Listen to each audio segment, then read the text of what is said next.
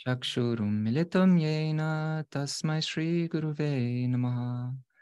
सिद्धान्तोत्पलसारनित्यरसिकं हंसं विलासात्मकं औदार्याख्य सुदामसेवकतनं विशृम्भभक्तिप्रदं यज्ञयुक्तिविचक्षणं भगवतो विशिष्टशक्य सदा वन्देऽहं Tripurari नमकयतिं श्रीभक्तिवेदान्तिनम्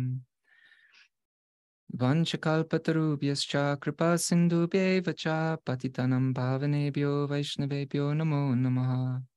Ajanolambita bhujao kanakavatatao sankirtanaika pitaro kamalaya takshao vishwambarao dvijavarao yugadharma palao vande jagapriyakaro karunavataro vande Shri Krishna Chaitanya Nityanando Sodito Godadaye Pushpavanto Chitro Shando Tamonudo Vandeham Shri Ramakrishna Abhaya Charana Sukho Sukado Paramanando Sundaro Subalo Priyo He Krishna Karuna Sindhu Dina Bandhu Jagapate Gopesha Gopika Kanta Radha Kanta Namostute Tapta Kanchana Gorangi Radhe Vrindavaneshwari Vrishabhanu Sute Devi Pranamami Hari Priye Vandana Karite Mui Kata Shakti Dhari Tamo Buddhi Doshe Mui Damba Matra Kori Tatapi Mukera Bhagya Manera Ulas Doshak Shami Modame Koroni Jadas. So welcome everybody. Yeah, it's really good to be back after it's been a little while on these type of Vivek series. And so for today, it's been a desire of mine for a while to do a deeper study on Srila Narottam Das Thakur's Prema Bhakti Chandrika. Some of you may have heard of this songbook. And so I thought that this type of a Vivek series would be a good opportunity to kind of like combine with that study and get started and kind of take our time with it too, with different sessions. So we're going to spend today's session on the first song of Prema Bhakti Chandrika. I'll give a little intro to the book itself. And then hopefully in future sessions, we can explore the other songs. So as most of you will be aware, I'm sure, Srila Narottam Das Thakur, the author, is a great saint and acharya or teacher in Gaudiya Vaishnavism. And although in the interest of time, we won't explore his life thoroughly today, but if you aren't familiar with him, then I highly recommend reading about him yourself. Very interesting biographies available online. But in a nutshell, he was in the generation of Gaudiya devotees after Chaitanya Mahaprabhu in the 1500s. And he was a disciple of Lokanath Das Goswami. So he was an associate of Chaitanya Mahaprabhu, Lokanath Das Goswami. I've even heard, I'm not sure where it comes from, but I've heard it said that Mahaprabhu told Lokanath Goswami that he would have a disciple who will manifest a unique style of kirtan that will captivate all human beings. So it's quite interesting. Obviously, we have his songs and like that, but even if you study Mridanga, if anyone has studied Mridanga, there are schools of Mridanga that particularly follow in Narottam Das's line. Great contributions to kirtan from many angles of vision, many meanings of the word kirtan. And so he studied, Srila Narottam Das Thakur, he studied under Jiva Goswami, actually, alongside Shamananda Prabhu and Srinivasacharya. And along with these great devotees, he was very instrumental in spreading the teachings of Goswamis, of the Goswamis, especially in Bengal. And so although Srila Narottam Das Thakur, he made many contributions to our Sampradaya, he's particularly renowned for the songs that he wrote, because his songs contain the teachings of Chaitanya Mahaprabhu. So he took the essence of these teachings and he put them into poetry, along with his own heartfelt expressions about those same teachings and his own spiritual aspirations also. So there's a lot contained in his songs. And as we know, I'm sure if anyone who studied any of the Goswami's writings, which of course delineates Mahaprabhu's teachings, they're vast, and sometimes in places they may be difficult to understand. But Srila Narottam Das Thakur, he's taken these teachings and he's made them more accessible, even to the general public. He said he made them especially, he wrote these songs especially for the masses of Bengal. So there's a lot in there. I couldn't find a source for this quote other than the Lilamrita, but Srila Prabhupada, or Bhaktivedanta Swami Prabhupada, he said to have said, at least according to the Lilamrita, that the prayers of Narottam Das Thakur, the sound of them is above the material platform. It's directly from the spiritual platform, and there's no need of understanding the language. It's just like a thunderburst. Everyone can hear the sound of thunder. There's no misunderstanding. And similarly, these songs are above the material platform and they crack like thunder within your heart. And so I'm sure anyone who's spent time with Srila Narottam's songs can likely attest to the effect that they have on the heart. They're very powerful, these songs. And probably his most famous works, Prarthana, and the book that we're going to study today, which is Sri Prema Bhakti Chandrika.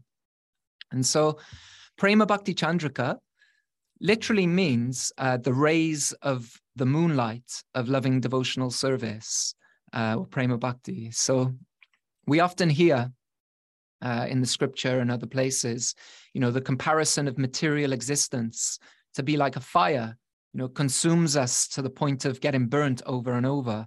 And I'm sure in different ways we've experienced that.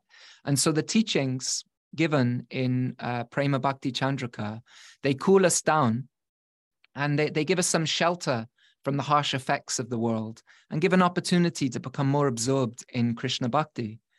The title's also been described another way by Srila Vishwanath Chakravarti Thakur.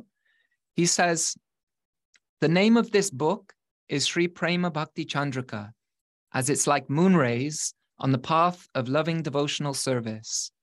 Just as a confused traveler who has lost his way in a dense forest filled with ferocious animals is clearly directed to his destination by a quickly rising moon, similarly, the various pure processes of sadhana mentioned in this book are like the nectarian rays of the moon-like devotional service that can clearly direct a conditioned soul who has forgotten his real identity and fallen into this material world full of mundane desires to achieve the lotus feet of Radha Madhav.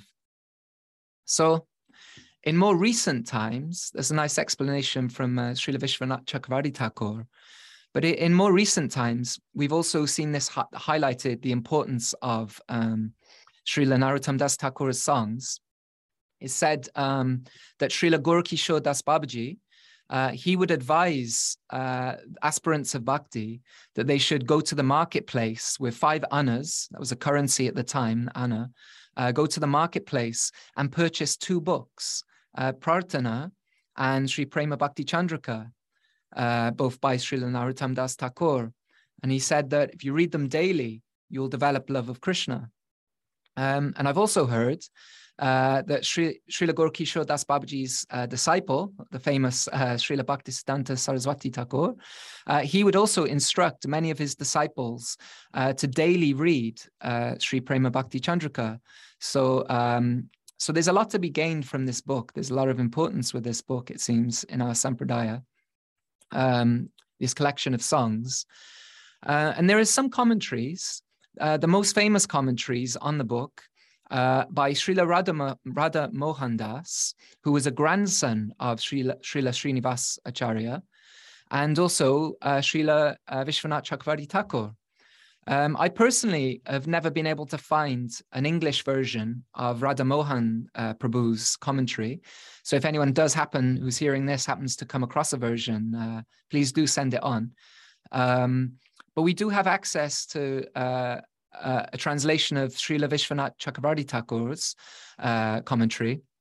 So we'll refer to that at times in this series, both today and in future sessions too. And so, like most of you, I've sang many of Srila Narottam Das Thakur's songs along with devotees, in different places. But until a few years ago, I'd never really read any of his songbooks sequentially from cover to cover and to see the flow and this kind of thing. And at this particular time, a few years ago, I started to notice references to Prema Bhakti Chandrika coming up quite a lot in classes, especially classes I was hearing from my Guru Maharaj. And then one day, around that same time, I also asked my Guru Maharaj a question regarding lower qualities. And in his response, our Guru Maharaj referenced Prema Bhakti Chandrika.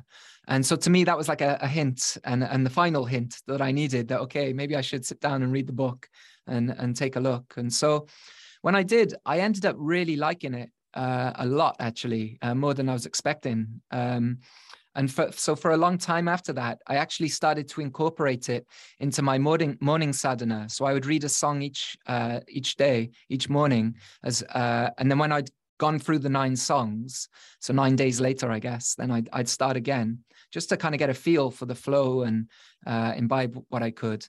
Unfortunately, more recently, I've lost that practice for many reasons, mostly time constraints, but I do miss it. And so I'm hoping these studies also, going a bit deeper into them, will inspire myself to pick it up again, getting back into that habit. But while I was doing it and becoming more familiar with the text, I could see more and more how Srila Narottam Das Thakur, apart from expressing his own devotional aspirations, he really had expertly condensed the Goswami's teachings on the path of bhakti into his songs, and Rag Bhakti in particular. So interestingly, it's more than a do this or do that to practice bhakti. That's there too. He certainly gives suggestions, do this, do that, and so on. Very useful instructions. But you also find in these songs many of the moods and attitudes that are required to change our angle of vision. They're expressed in these songs in a way that help us develop more of a desire to really imbibe and deepen these moods in ourselves. So to some degree, personally speaking, I can see why Srila Prabhupada would say that these songs are above the material platform and they crack like thunder within your heart. Because I personally have found in those dips in bhakti that many of us may find while we're in Anishta Bhajana Kriya or unsteady practice, when the practice is up and down, up and down. I found to read meditatively this Prema Bhakti Chandrika is a really nice way to recalibrate and receive inspiration to keep moving on and not let the dips take you down too far and so on. So hopefully this series will inspire your own reading of the songs and also give myself a kickstart to start reading them again too. So today, we're just going to focus on the first song because even with the time today, there won't be enough to do justice to the amount of things that can be derived just from one song. So we'll do our best, but we'll probably be squeezing quite a bit in. And then we'll dedicate future sessions to the next song sequentially. And that'll keep us going for a while, I think. And so most of you will be familiar with the first part of Song 1, often titled Guru Vandana. Many temples, especially, for example, ISKCON temples, they include the first 4 verses of this song as part of the morning program. So sometimes they're called the Guru Puja prayers or Sri Guru Charana Padma, of course, from the lyrics. But actually, the whole of the first song written by Srila Narottam, they contain 10 verses. So there's actually 10 verses to this first song. And these 10 verses, they've been split into subsections themselves. And so this is the structure that we're going to follow today. So those 3 sections, first is Sri Guru Mahima, or the glories of the spiritual master. So Mahima means greatness or glory. So this first song extols the glories of the spiritual master, the greatness of the spiritual master, the Guru. And then the second section is Sri Vaishnav Mahima, or the glories of the Vaishnav. And particularly within that section, the glories of Srila Rupa Goswami and Srila Sanatana Goswami are highlighted. And then the last section is Shuddha Bhakti Tattva, or truth about pure devotional service. So before starting any great work, we see all the time, Vaishnavas offer their respects to their teachers. And so naturally, Srila Narottam Das Thakur has also done so in his first song. He's offering his respects to his teacher, to his guru. But more than paying homage, Srila Narottam Das Thakur, he's also showing the gateway to entering everything else that he's going to talk about, namely Prema Bhakti and the means to attain it. We'll see at the end of this song, Guru, Sadhu, and Shastra are highlighted. And of course, these are often said to be the guiding lights on the path to pure love, or Prema Bhakti. So in this song, it makes sense. Srila Narottam Das Thakur has really brought that out, especially in regard to the Guru. So because of time, rather than sing all the way through the song, I'll just chant the section that we're going to study, and then read the translation, and then we can discuss a little on that section before moving on. And so we'll start with Sri Guru Mahima, or the glories of the spiritual master, Guru Vandan.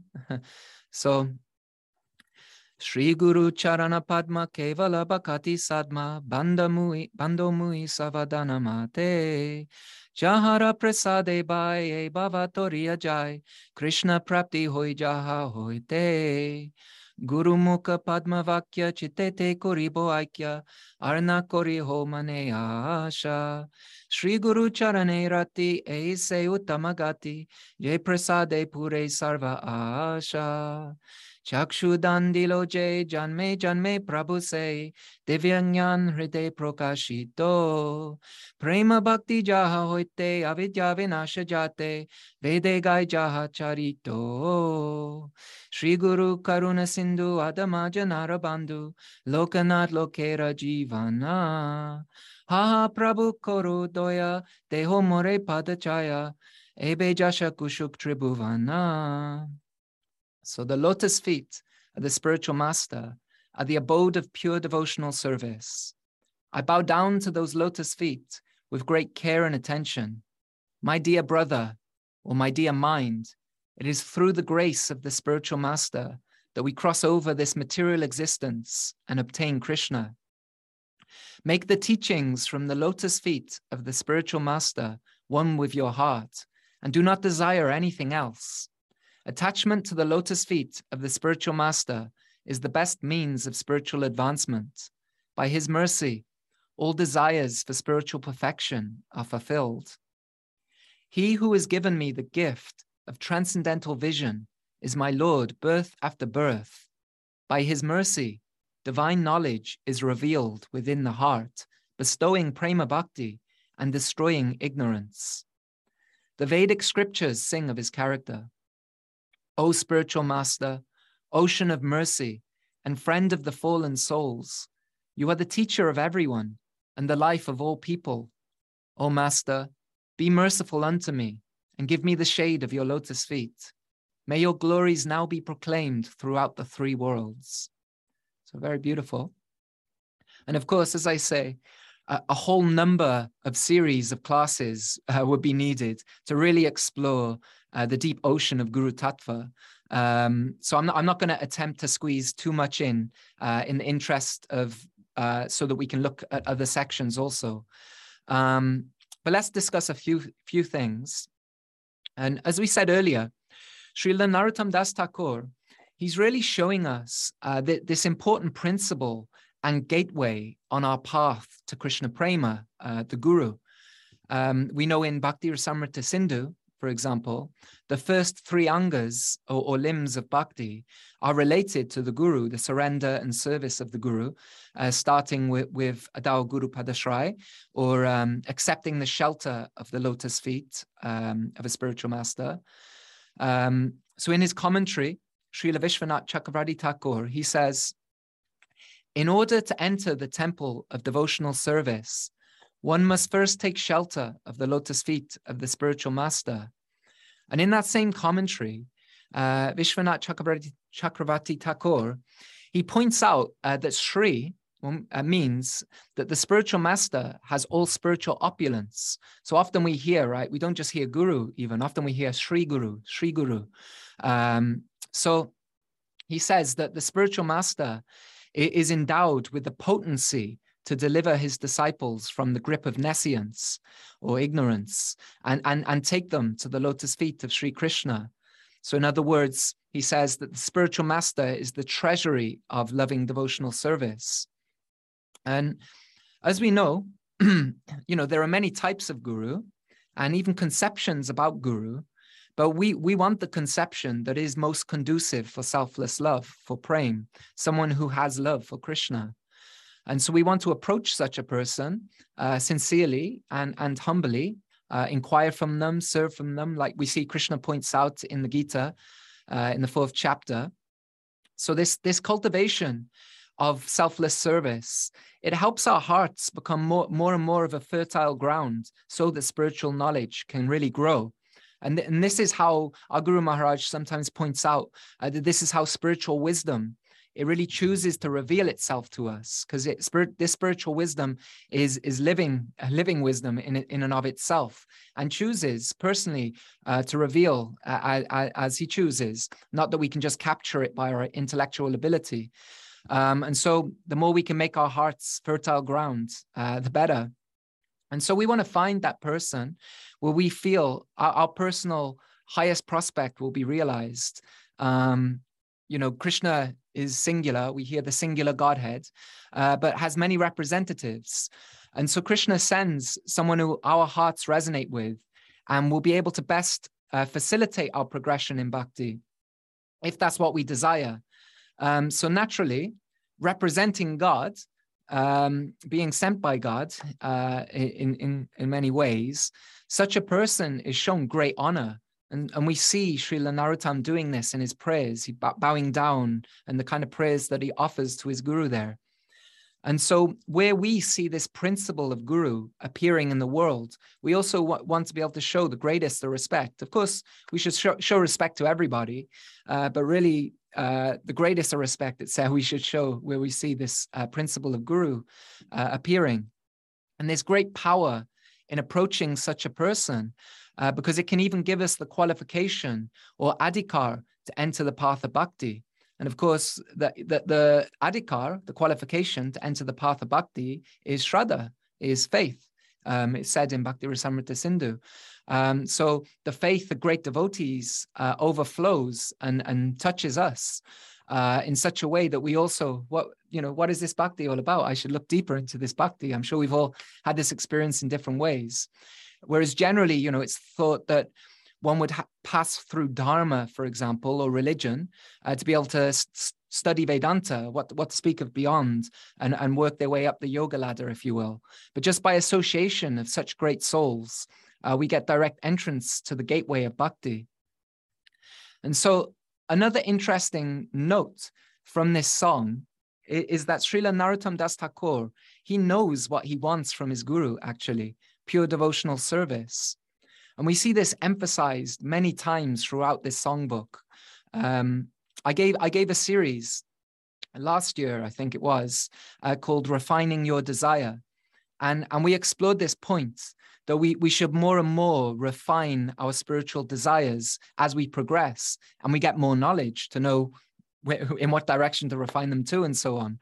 And of course, take some time along the way to do some internal reflection and ask ourselves, what do I really want from life? What is it that I want? Am I going in the direction that I want to get what I want, and so on? And we won't go too much into that now, but you can watch the series if you like. I think it's on the YouTube channel. You can search Refining Your Desire. But the point being that like attracts like. And so we want to more and more refine our ideal to a place where Krishna prema, or selfless divine love, that attracts even Krishna himself, that's our exclusive aspiration. Of course, that's no small thing, not something we can just click our fingers overnight, but we want it that Krishna Prema really is our exclusive aspiration. And if we cultivate our sincerity and ideal, especially through the practices of bhakti, like chanting the Maha Mantra, for example, then we have nothing to fear, actually, even while traversing the land of gurus. And we can be confident we'll be given what we need so we can make progress in the form of Sri Guru. And it may not always be easy to recognize Sri Guru, even though, many qualities to look out for have been given by the Shastra and the Goswamis. For example, a famous verse that's often quoted by the Goswamis is in the Bhagavatam in the 11th canto, where Krishna, he points out that scriptural expertise and being equipoised or above the human passions are two qualifications. So the first thing to look out for, you could say, Shabde Pare Chanishnatam. That is, that they've heard from revelation or Shastra, and they're skillful at explaining the meaning of the Vedas. And also they will also have realization of these things too. And then also, Upashama Ashrayam. That is, they're equipoised in regard to material affairs, or in other words, our Guru Maharaj sometimes expresses it that they've risen above human passions, and they're detached. They're not under the control of anger and greed and so on. And arguably, these are more easy ways to observe in some ways. Than relative to, for example, trying to know if a guru really has love of Krishna in their heart. I mean, how can we really know unless we've realized that ourselves too, right? But we can observe these things. But even these qualifications, which we certainly should look out for, even these, they're arguably open to interpretation, right? Especially if we don't have much scriptural knowledge ourselves, and we don't see the guru in situations where their ability to remain equipoised is tested. I know, personally speaking, I remember my first few years of bhakti, it felt like everyone had so much scriptural knowledge because they could speak things. But obviously, as you gain more scriptural knowledge yourself, you realize, some may have more of an understanding than others and so on. But so although that could be left also, to interpretation in some ways, but not to be neglected, of course. But our Guru Maharaj sometimes explains that our inner necessity is unambiguous. In other words, we know our own hearts and our own desires, especially the more we pay attention to them. So our Guru Maharaj has pointed out that the combination of our inner necessity, sincerity, and previous bhakti samskars, or impressions from prior encounters with bhakti, these combined will determine our ability to connect with the principle and person of Sri Guru. And so even if, maybe all those things aren't in place in the deepest way, so I'm sure many of us have had this experience, and I know personally I've had this experience, that our choice may turn out to be less than ideal. But if we're sincere in our pursuit of Krishna Prema, then we'll be better prepared to choose again in the future and be guided further in bhakti. And so the point being that faith and devotion given in that direction, in the pursuit of Prema Bhakti, that's not lost. Our Guru Maharaj sometimes says that, mistakes are only as bad as we don't learn from them. So it's really beneficial with intelligence, of course, to give ourselves according to the sadhu sangha that Krishna has given us at the moment, where we're receiving the most inspiration and nourishment that helps us move forward in our bhakti. And so where we find that, where we can observe that and experience that, we want to give our hearts, and Krishna accepts our feeling. And so the Guru is also pointed out to be a manifestation of Krishna within our hearts, or the Chaitya Guru. Chaitanya Charitamrita also explains this, being a representation of the Guru within the heart, or the super soul, and so on. So point being, we should have an idea of what we want. What does our heart really desire? And this will be refined the more we hear the teachings from our Guru and other sadhus, and making those words one with our heart, as our hearts become purified, that, actually, I don't want something temporary. I want something that is so beautiful as is being described, like Krishna Prem. So the words of the Guru, they're very potent and lead us to Krishna in a deeper and deeper way.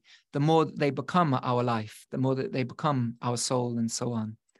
So Srila Vishwanath Chakravarti Thakur, he points out in his commentary that the word Vakya, when Narottam uses the word Vakya, or words, that really these words, they refer to instructions on Prema Rasa Tattva, or the science, the truths of Prema Rasa, or loving relationship to Krishna in the purest form. So Shravanam is often emphasized, as we know, hearing from the spiritual master, hearing about Uttamagati, or the highest destination, the best of all obtainable things, which of course we understand to be prema, or service in selfless pure love. And in this pursuit of prema, the Guru guides the disciple according to the essence of the scriptures, so that they can remove the doubts of the disciple according to the scripture, so that the student can make further progress and deepen their own faith. And of course, as we know, Shraddha, like we say, faith, that's what moves us forward in the practices of bhakti. So the Guru inspires the student, but in such a way also, and this is quite an important thing, that the student themselves are able to make sense of the scriptural teachings and apply them in their lives themselves. It's not always the case that the Guru is there 24/7. Maybe we have the good fortune to live in an ashram with a Guru and these kind of things, but many don't. But that obviously doesn't bar us from making progress in bhakti and like this. But a good Guru, a good teacher, will be able to inspire a student to make sense also of the scriptural teachings and how to apply them in the lives themselves. So at some point, they can fly. Not that they ever lose guidance. They'll always be, we're students forever and these kind of things. But I guess receiving guidance on a deeper way as one makes progress in these kind of things, so that the Guru makes an effort to nourish our faith in the scripture, in the scriptural conclusions and ideal, and shows us how to apply it in our times, our circumstances, so on, based on scriptural reasoning and their own realization. So the Guru gives transcendental vision, especially helping us more and more to see through the eyes of Shastra, but ultimately through the eyes of love, as divine knowledge is revealed in the heart. So as we more and more both see through the eyes of Shastra and live through the eyes of Shastra, then more divine knowledge is revealed in the heart, and ultimately love, pure love, is revealed in the heart, and these things. And so the Guru helps us change our angle of vision. Sometimes said, not that we're not takers, for example, sometimes described like that, but the best form of ourselves, if you will, is being givers, not takers. So the Guru helps change our angle of vision in that regard. It gives us the perspective of the temporary nature of material manifestations, but takes it further and shows us that all these things that we experience have a purpose in relation to Bhagavan, in relation to God. So relational knowledge. And so the type of Guru we often hear referred to is Satguru. You might have heard this term Sadguru, or eternal Guru. And that's the person teaching about that which is eternal. So we know the Atma, for example, the soul, the conscious entity, is eternal.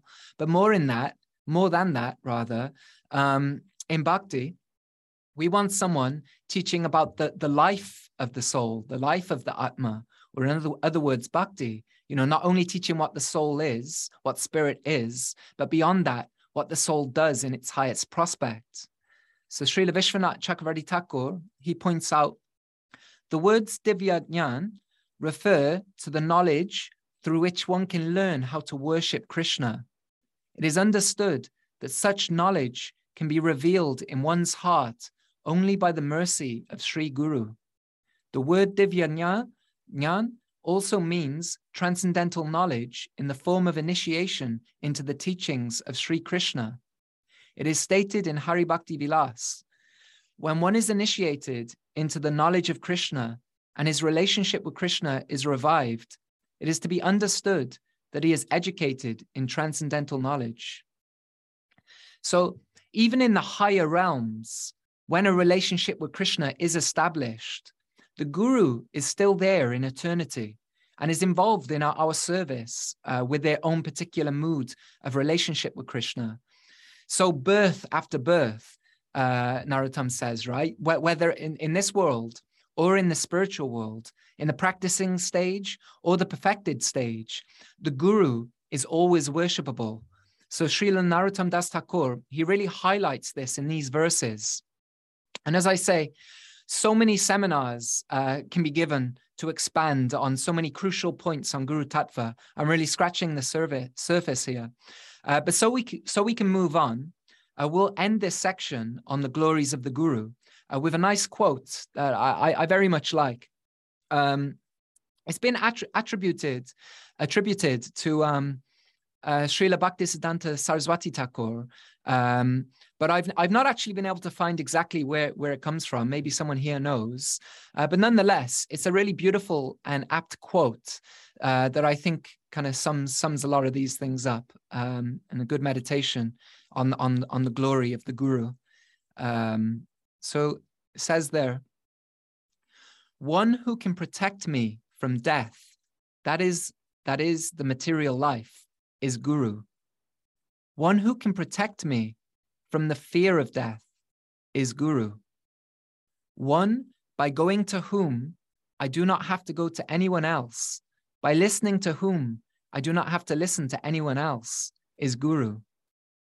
The reservoir of grace, whom the Supreme Lord, the personification of the Supreme Good, has made responsible for looking after my welfare, is my Guru.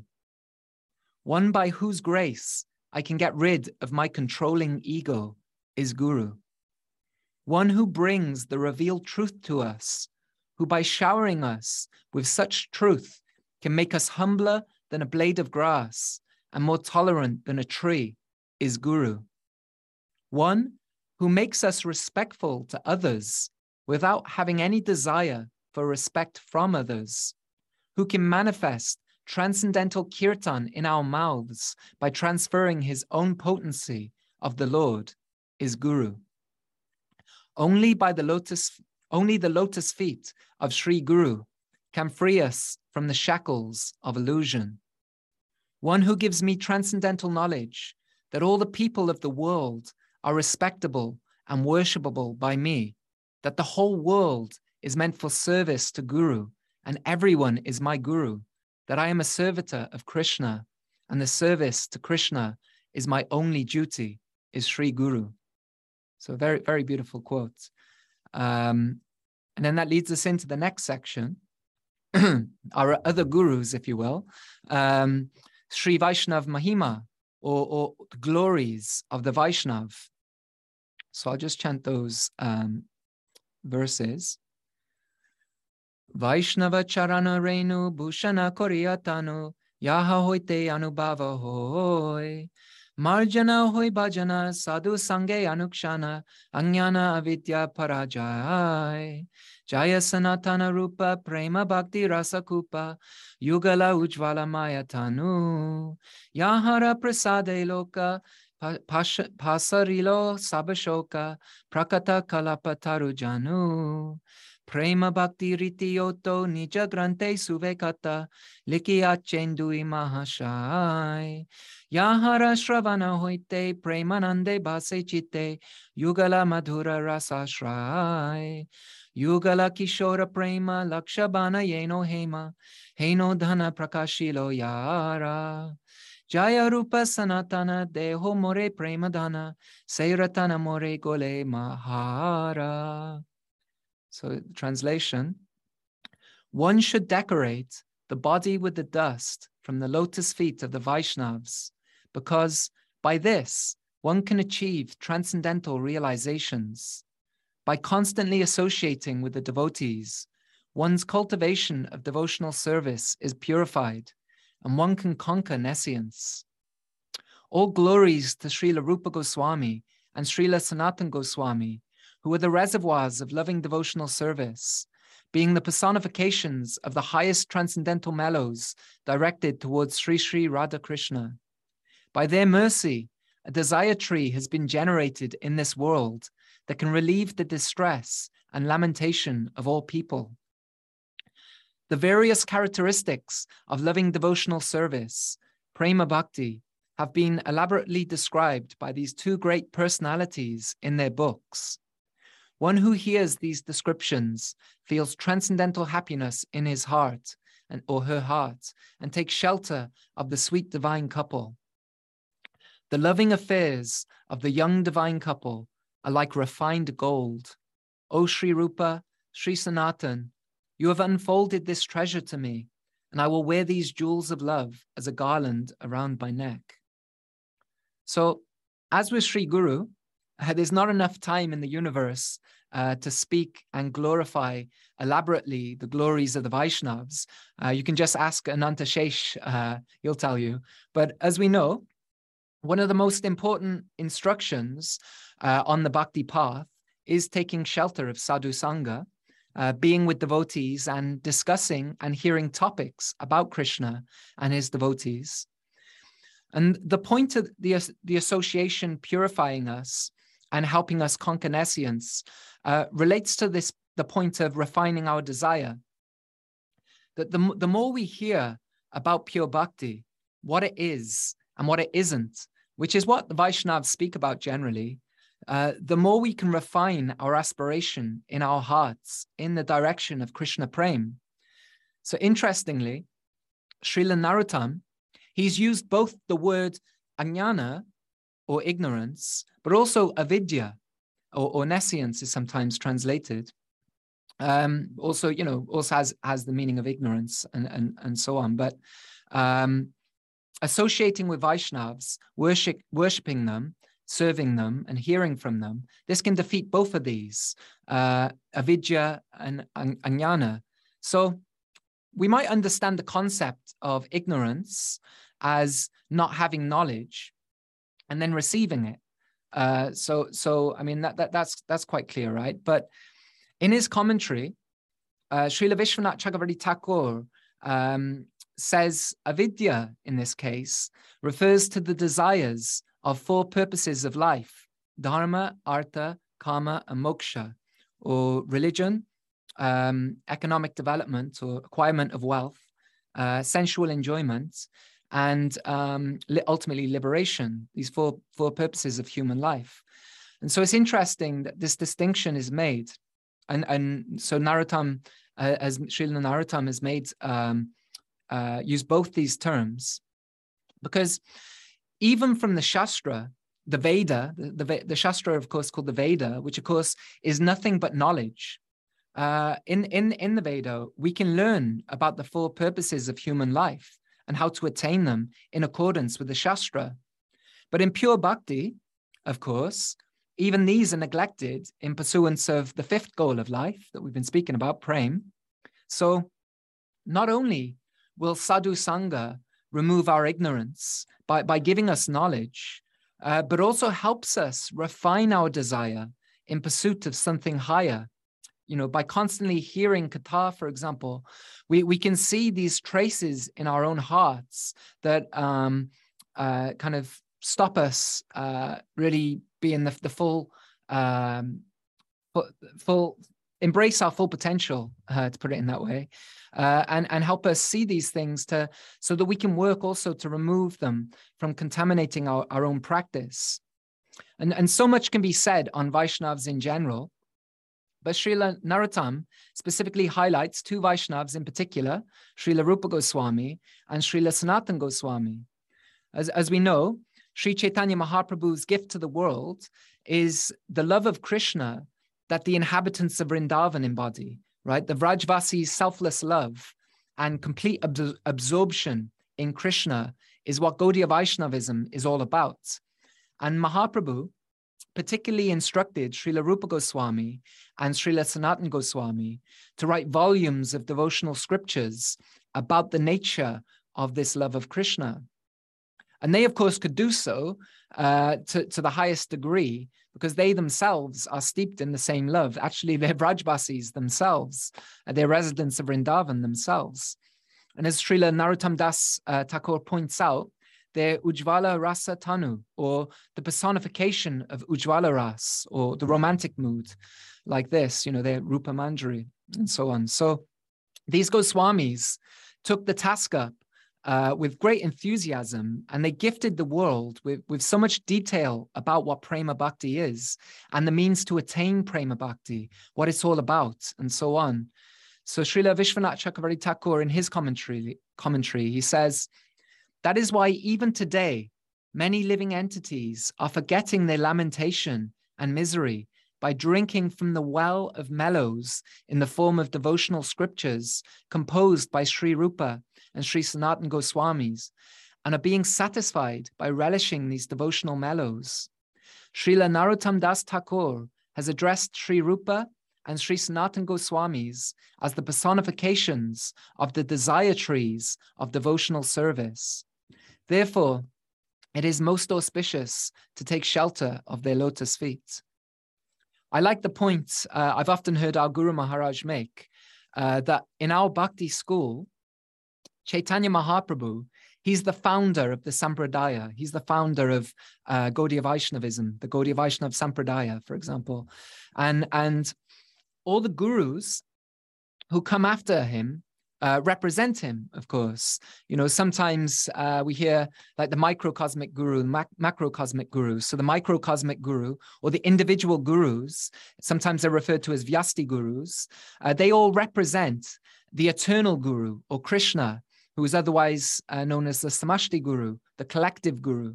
And so in our Sampradaya, which aspect of Krishna? Well, it is Krishna himself, of course, but this Chaitanya Mahaprabhu, he's this Samashti guru or macrocosmic guru of our particular Sampradaya or school. And Chaitanya Mahaprabhu, he empowered the 6 Goswamis of Vrindavan to be the architects of our Sampradaya. Sometimes you may hear them referred to as the Shastra Gurus, because they've written the Bhakti Shastras for us. When we speak about Bhakti Shastra, really we're speaking about the Goswamis' writings for the most part, because they're said to have taken all the texts that are universally accepted as revelation by all schools of Vedanta. So all the Veda, and all the schools accept the Veda, the main texts of the Veda, both monistic and theistic. So they've taken all these revelations, and especially have drawn from the Srimad Bhagavatam, which of course said to be the crest jewel of the Vedas. And they've written texts, and also quoting from these other texts, but written texts themselves that have become our scriptural canon. So they've given these foundations for the Sampradaya. And so all gurus in this school, they're carrying on this important work of the Goswamis by explaining it according to time, place, circumstance, so on, bringing out new implications, bringing light to its implications, but also bringing out new realizations about it. We discussed previously when discussing the 4th chapter of the Gita, is of course a big task in itself. So the Goswamis, they've given this Achintya Abhed Tattva, inconceivably, simultaneously one and different. They formed a whole school from that, this school of Vedanta, Gaudiya Vedanta. And the gurus following in this line, they work to explain it and distribute it. And so Srila Narottam, he also follows in these footsteps, and we'll see so many of the teachings of the Goswamis brought out in the songs that follow. And in this song, he's making it really explicit that the teachings come from their books, as well as glorifying their qualification for being able to transmit this knowledge in the first place. And so, interestingly, sometimes Prema Bhakti Chandrika is sometimes known as the Sri Rupanuga Gita, because it contains the essence of all the teachings of Lord Chaitanya Mahaprabhu, which of course are especially brought out systematically by Srila Rupa Goswami in texts like Bhakti Rasamrita Sindhu. So Srila Vishwanath Chakravarti Thakur, he says, the process of attaining loving devotional service and the process practiced by the pure devotees who have already attained loving devotional service are correctly and elaborately described by Sri Rupa and Sri Sanatana Goswamis in their books, such as Bhakti Rasamrita Sindhu, Ujjvala Nilamani, Lalita Madhava, Vidagdha Madhava, Dhanakeli Komaudi, Stavamala, and Sri Brihad Bhagavatamrita. By hearing and reciting these scriptures, the hearts of the devotees are merged in the ocean of loving ecstasy under the shelter of the sweet mellows of Sri Radha Madhav.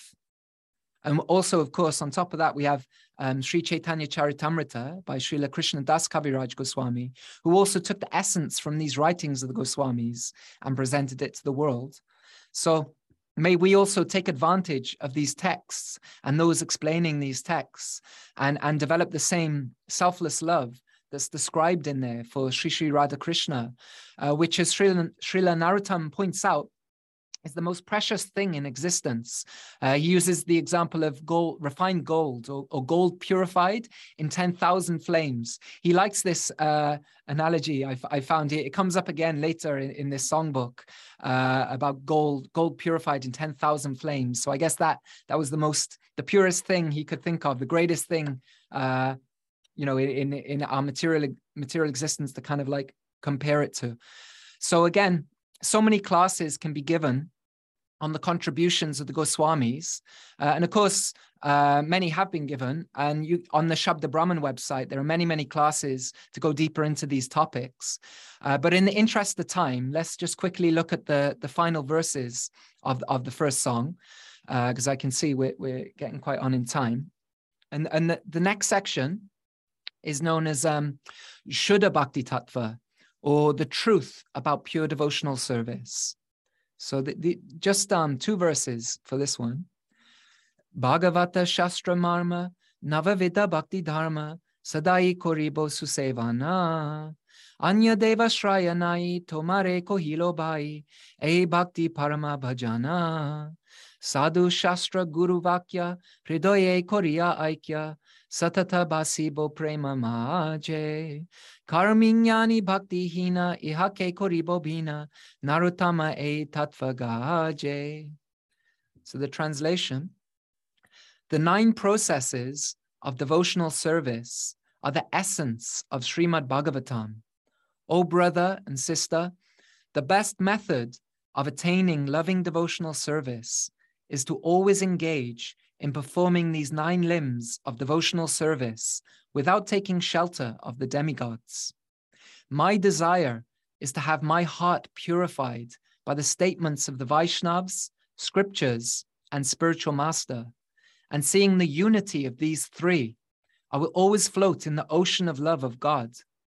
I will be aloof from the bad association of the fruitive workers, karmis, mental speculators, jnanis, and the people devoid of devotional service. I, Narottam Das, sing this truth.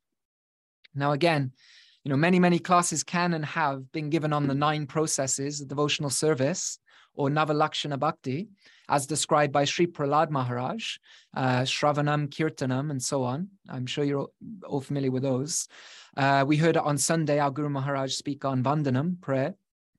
So we want to be more and more absorbed in these direct practices of bhakti, taking exclusive shelter in Krishna, and not disrespecting the demigods, but understanding their position in relation to Krishna and fully taking shelter of him in that process. And this also ties in to our discussion on Guru earlier. This rising above the human passions being a qualification to look out for in the Guru. We see a similar emphasis at the start of Upadeshamrita, or Nectar of Instruction. Sometimes, this book, that's how Prabhupada translated it, Nectar of Instruction, book by Srila Rupa Goswami. And the first verse there says, a sober person who can tolerate the urge to speak, the mind's demands, the actions of anger, and the urges of the tongue, belly, and genitals, is qualified to make disciples all over the world. And this text, Upadeshamrita, it goes further into other things that should be in place, but it starts with these things. The implication being that if these things are in place, there's confidence that the other things are too. And so, as we mentioned earlier, our Guru Maharaj often points out that to rise above these passions is actually miraculous, right? It's very rare you find anyone who's risen above these passions. And so we can't measure or recognize the love that one has for Krishna. But Guru Maharaj spoke a little about these kind of things on Sunday, interestingly. But the more love we have for something, the more attracted to it we are, the more attached to it we are. So in this world, the most tangible way that attraction to Krishna is expressed is through the 64 limbs of bhakti, especially through hearing and speaking the Bhagavatam and chanting Nam Kirtan. So although we can't directly measure love, we can observe how easy or difficult it is to move a person away from these practices, for example, move a person away from a discussion about Krishna, not things remotely connected to Krishna, but Krishna himself directly.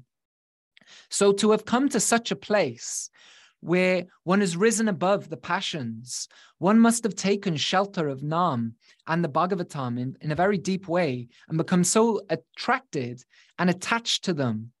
And so Srila Narottam points out that this is the best method, like become attached to these practices. And so again, Shravanam, hearing, such an important limb of bhakti, it's especially emphasized because the statements of the Vaishnavas, the scriptures, and the Guru are highlighted at the conclusion. Guru Sadhu Shastra, I'm sure many of you heard this many times. You know, this is our guiding light, the Guru Sadhu and Shastra. And in the translation we read, it said Srila Narottam's desire is to have his heart purified by these statements and see the unity of them. But sometimes also the translation says, making the words of the Guru, Sadhus, and Shastras one with my heart, I constantly float and swim in the ocean of pure love. So ultimately, we want these statements to become one with our hearts. Of course, not artificially, but the more we get a taste for it and our own practice and our own realizations, the more and more we'll be able to embrace them and make them one with our hearts. And as we discussed, the more the desires in our hearts are refined in the direction of Krishna prema or selfless love, the better, and especially the more exclusive that becomes. So the more we hear about these things, the more we can reflect on how much have we really imbibed in our hearts. And our path is to make these teachings of the Goswamis, who ultimately only discuss pure bhakti. We want to make those teachings one with our heart. And the Guru helps us in this direction by transmitting those teachings according to time, place, circumstance, and so on, and also helping us clear up our doubts and our misunderstandings so we can further embrace the teachings in our hearts and embrace the practices of those teachings. And of course, the Guru also embodies the teachings, setting an example for us to follow and so on. And as the tinges of karma and jnana and all other things are removed, hopefully, that will be the case, and I'm sure it will be, according to the process. And we'll also constantly float and swim in an ocean of pure love. So because I looking at the time, we should probably wrap up. I'd like to thank you for taking the time for hearing this, whether live or on the recording. And then next time that I have the opportunity for a Tattva Vivek class, we'll look at the next song, which is a personal favorite of mine. I very much like the next song, although we may need to break it into 2 sessions due to its length, because as you see, even with this song, we've gone the full hour. So I hope this has inspired you to sing these beautiful songs of Srila Narottam Das Thakur and go deeper into their meaning yourself. And I guess, yeah, if anyone has any questions or corrections or insights and so on, please, feel free to share now. You can unmute yourself and Hare Krishna. And, I'm just seeing the chat now that Sharada is saying she has a question. So, yeah, please, Sharada. Haribol, it was beautiful. I just want to confirm that what you talk about the 9 songs in the Sri Prema Bhakti Chandrika, those 9 songs, can you just confirm that they would represent the 9 processes of devotional service? And also yes, do they? I mean, I've never heard that personally. I wouldn't say a straight out no, but what I found is through those songs, different practices are brought out, but I don't think that like there's one song that you could say this is Shravanam, one Kirtanam, but I'd be open to hearing if someone has kind of drawn that parallel. But just personally, I've never seen that. Sorry. Okay, sorry, you had thank you. Okay. And also just to add, that's okay, just a small one. You know, in many of these songs, we one who has composed it always says, "Oh mind," and it's like telling the mind what to do. So is that, you know, saying Narottam Das Thakur, is it the heart telling the mind, or is it, you know, that's a nice, yeah, that's a know, nice insight. What's happening? Yeah, I would say, personally speaking, to my understanding, and just how he has written it and so on, I would say certainly, because sometimes, you know, the translation is "oh brother," you know, so we speak, or "oh sister," you know, that he's speaking to all of us, and you know, in many ways that's clear that we can all derive so much from it. But also these songs, like Guru Maharaj was mentioning on Sunday, you know, these are also the heartfelt expressions of these devotees. And so I would say that, you know, yeah, when it's speaking about the mind, that it is Srila Narottam Das Thakur speaking to himself, because you find later in the later songs, he really brings out more of what his own personal aspiration is in Manjari Bhav, for example, and these kind of things. So throughout the song, he's speaking to himself like, I will only do this, I will only do that, you know, and this will help me gain that great love of Radha Krishna. And so, yeah, so I guess it would be, yeah, the conscious entity, the Atma, speaking to speaking to the minds. As we know, the mind can be tricky. It can go in all kinds of different directions and take us down rabbit holes that we may not want to go down. And so we want the intelligence to guide the mind, and that intelligence is best suited to guide the mind rather than be guided by the mind. The more transcendentalized it is, if you will, or in other words, the more it's refined through the intelligence of the Shastra. And so that's why sometimes Nishta, for example, the stage of steadiness, corresponds, you know, with Shastric understanding and the ability to discriminate with the teachings and these kind of things. And yeah, so that will help one. That will be guided by the Atma. If our desire is going back to refining our desire in the heart, if our desire really is Krishna Prem, and the more we hear about it, the more we develop a desire for that Krishna Prem, then the more we're going to want to utilize our intelligence and our mind in the direction of that, right? So yeah, I would say it's the Atma speaking to the mind like that. Thank you. Yes, it's also helped me. It's nice to hear that we can actually use the songs that we're attracted to. Personally, I'm attracted to the Bengali songs, so therefore I go to the songs first, and then that can guide me to then reading the Shastras, and that helps me a lot, you know.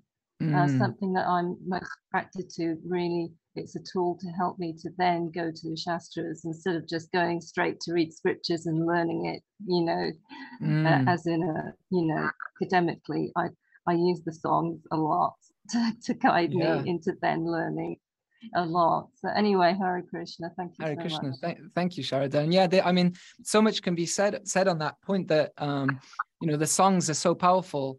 And like you say, because they're like condensed forms of the teachings too, you know, like let's take something like Bhakti Rasamrita Sindhu.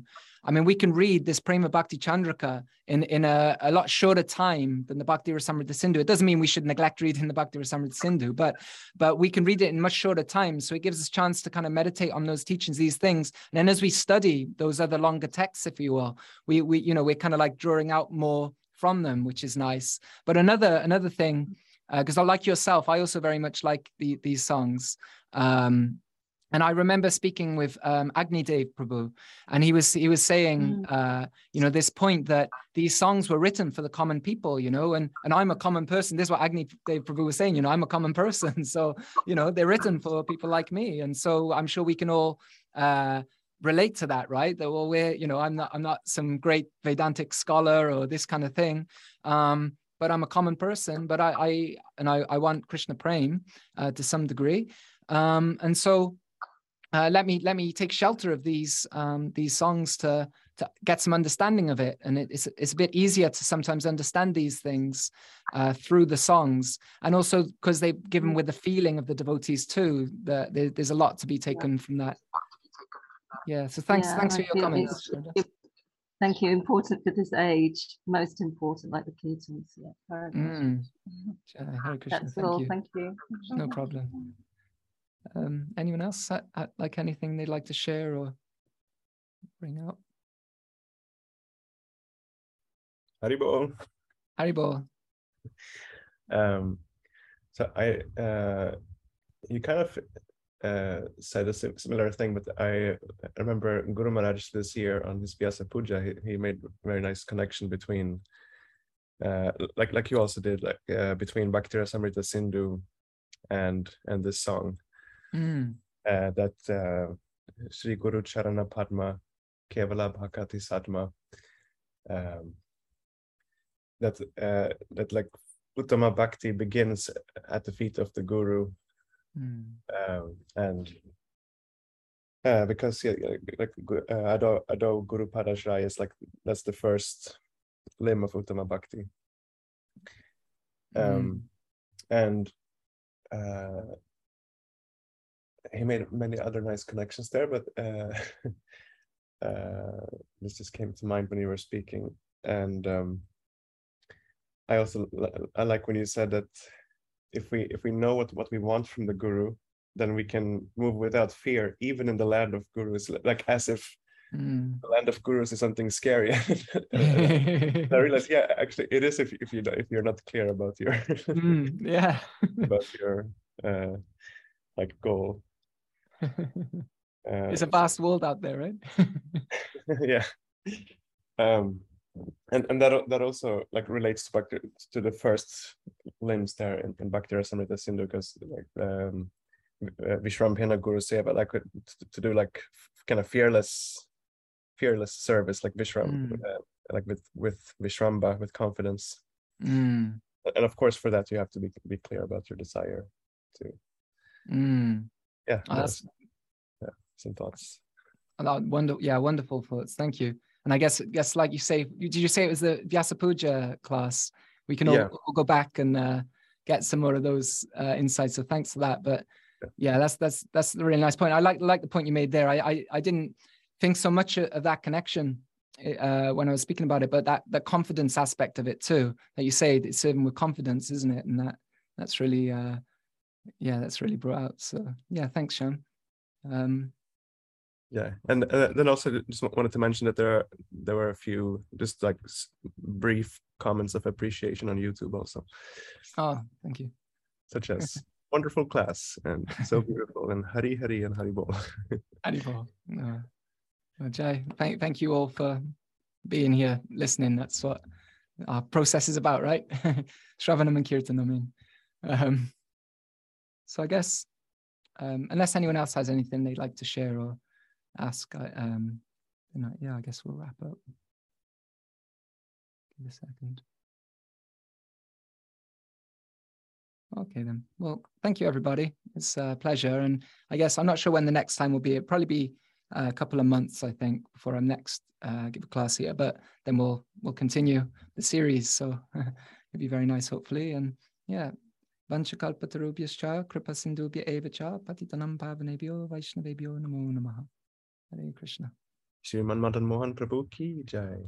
Sadhu Sangha ki jai.